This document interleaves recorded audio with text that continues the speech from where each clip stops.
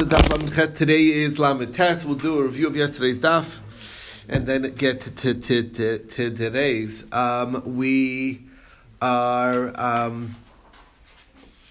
at the starting at the, I think it's 7 lines down, discussing various cases of the doubtful son versus the others regarding inheritance. So here we have a Suffolk and a Yavam who are coming to divide the estate of the grandpa, okay, meaning the Yavam's father. So the Suffolk says, I'm the son of the first son, so therefore I'm entitled to half the share. And the Yavam says, no, you're my son, and therefore you don't get any share. So the Yavam is a definite, because he's definitely the son of the father. And the Suffolk is only a Suffolk, whether he is or isn't. So the rule is, Ein Suffolk Motzim Devade, he doesn't get anything. Now, if the Suffolk and the Bnei Yavam are trying to divide up the estate of grandpa, so the Suffolk says that I'm entitled to a full half, and you guys only get half. And the Bnei Yavam are saying, no, you're our brother, and you get an equal share as us, because we're all the same. So he's admitting that they get half, so that they get. They're admitting to him that he gets a third, so that he gets. What's under dispute is what's left over between a half and a third. After that, there's a sixth left. So, and that sixth is going to be divided to the two of them. One's going to get 1/12, the other one's going to get the other 12th, and that's how it'll work. So, basically that's the share because we're splitting the middle.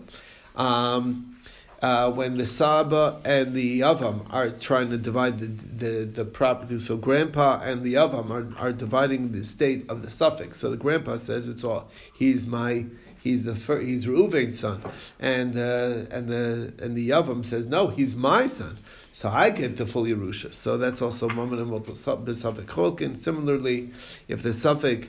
If the Saba and the Suffolk are dividing the Nichsa Yavam, so the Suffolk is saying, I'm his son, and the Saba is saying, no, you're not. It's also Mammon and Suffolk, and it's Cholkin. Took us to the next thing. Shemeres Yavam, there's a woman awaiting Yibum, and property comes into her Rishos. So both Beis Shammai and Beis Hillel agree that she can make all the sales and gifts, whatever she wants, and nobody can say anything. If she dies, what do you do with Ksuva? What do you do with her properties? So, according to Beis Shammai, it's split between the Yoshua Bal, Yoshua Av. Everybody gets a 50-50 here. And according to Beis Hillel, the Nechasim stay in their Chazaka. So the Chazaka of the Ksuva is that it's Yoshua Bal, and the Chazaka of the property is the Yoshua Av. Okay, and that is what you do. After he does Yibum, so then it's Kishtol Choldover. She's a wife for all matters, for all practical purposes. And the only difference is that the ksuva is on the hands of the first husband. That's who owns the ksuva, and it's on his estate. And there's no lien on the estate of the second brother of the Yavam. But as far as everything else, she's a wife.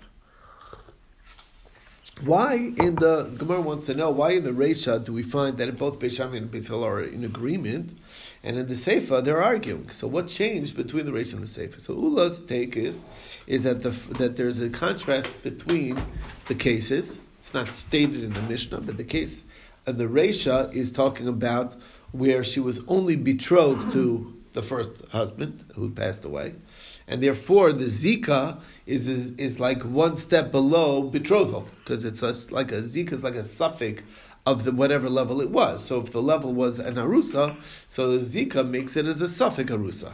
And if the level was a Nesua, so then the Zika makes it a suffix Nesua. So the Reish is talking about a suffix Arusa, and therefore there really is no rights as far as her property, and she can make all the decisions.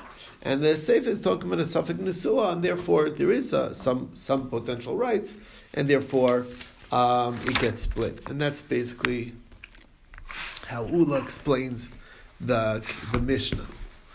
Okay, and he proves that that's how it works. That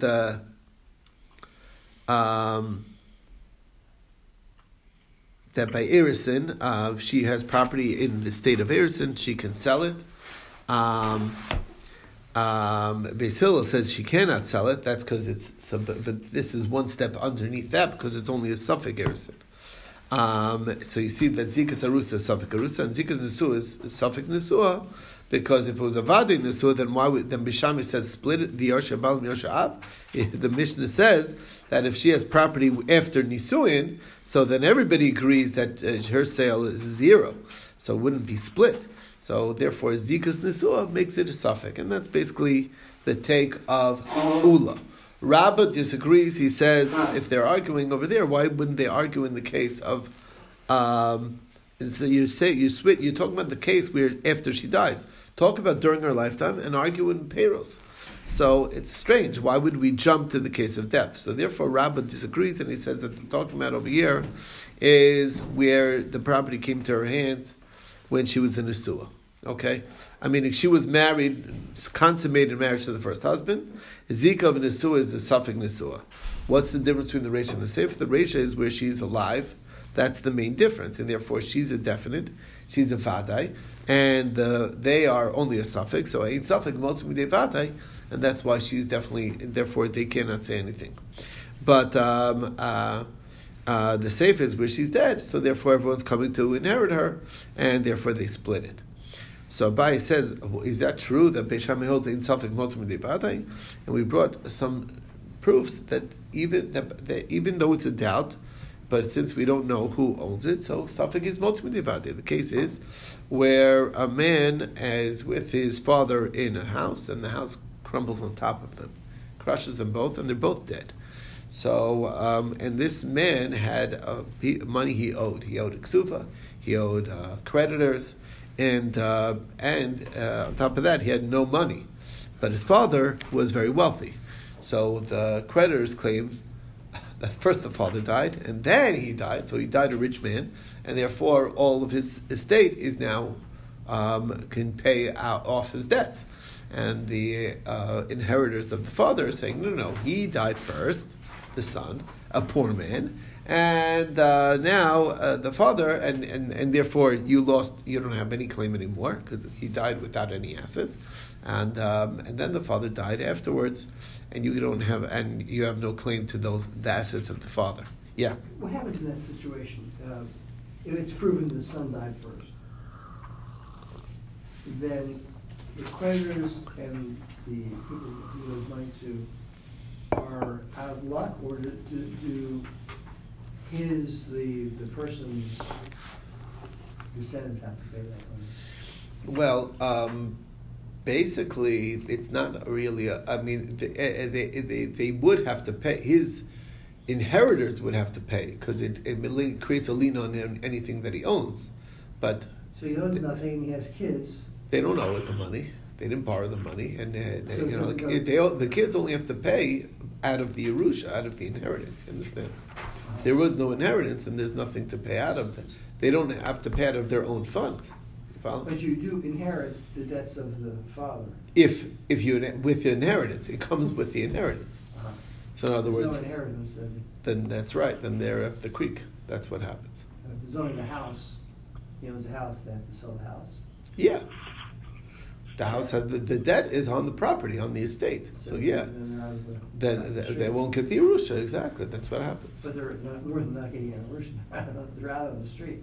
If the house can barely cover the debt.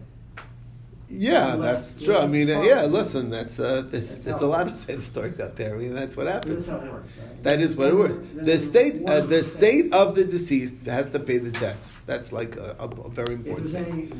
It's a principle. If there's any value, anything of value. Here he died a poor man without any assets.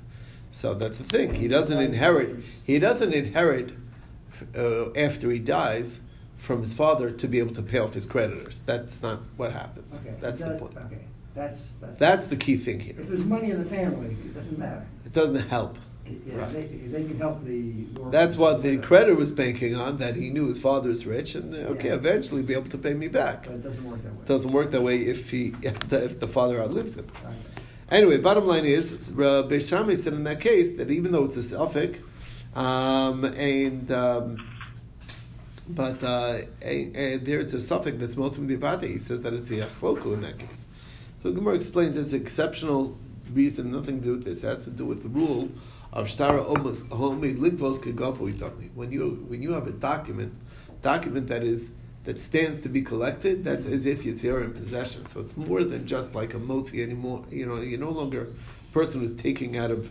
You have something in hand. It's a little different, and that we find that concept by ksuvas as well, because according to Beis Shammai, but the case is there's a woman who's a sota, and right before she's about to drink, the husband dies. So she's entitled, according to Beis Shammai, she still gets her full ksuva. And Beis Hillel says, no, if she's not drinking, she doesn't get no ksuva. Obviously, she can't drink anymore because once the husband's dead, there's no drinking. The whole sota process is over. But she's what? She's off the hook. She's off the hook as far as that goes, but she still doesn't get her ksuva because it was a state of doubt. Anyway, the point being is that's because you see that the Chacham look at ksuva as a star, and star only likvos kigavui tami. That's the idea. So the Gemara says, why do we bring a proof from the case of the father and son? Why not? That's all the way in Basra. Go to the case of ksubas. That's right here in Nashim. The answer is because by ksubas it might be another factor. Maybe it's true. Star only likvos is really not kigavui tami, but by ksuva we made an exception because we want her to be able to collect. We want her to feel assured that she'll be able to collect. So it's like to strengthen the bond. So that's why we didn't look to prove it over there. Now, why not prove it from the ksuva of our Mishnah? Because didn't it say in our Mishnah very clearly that if she dies, what do we do with the ksuva? In the nechasam and nechasam yotzimima. And Beis Shammai says yachloko. So you see that they do split the ksuva. So the Gemara says that's not what we're saying. You got to put the comma in. What do you do with the ksuva? Comma. And then, what do we do with the nechasim that are nechasim yatzmima? And then we explain what they do with that.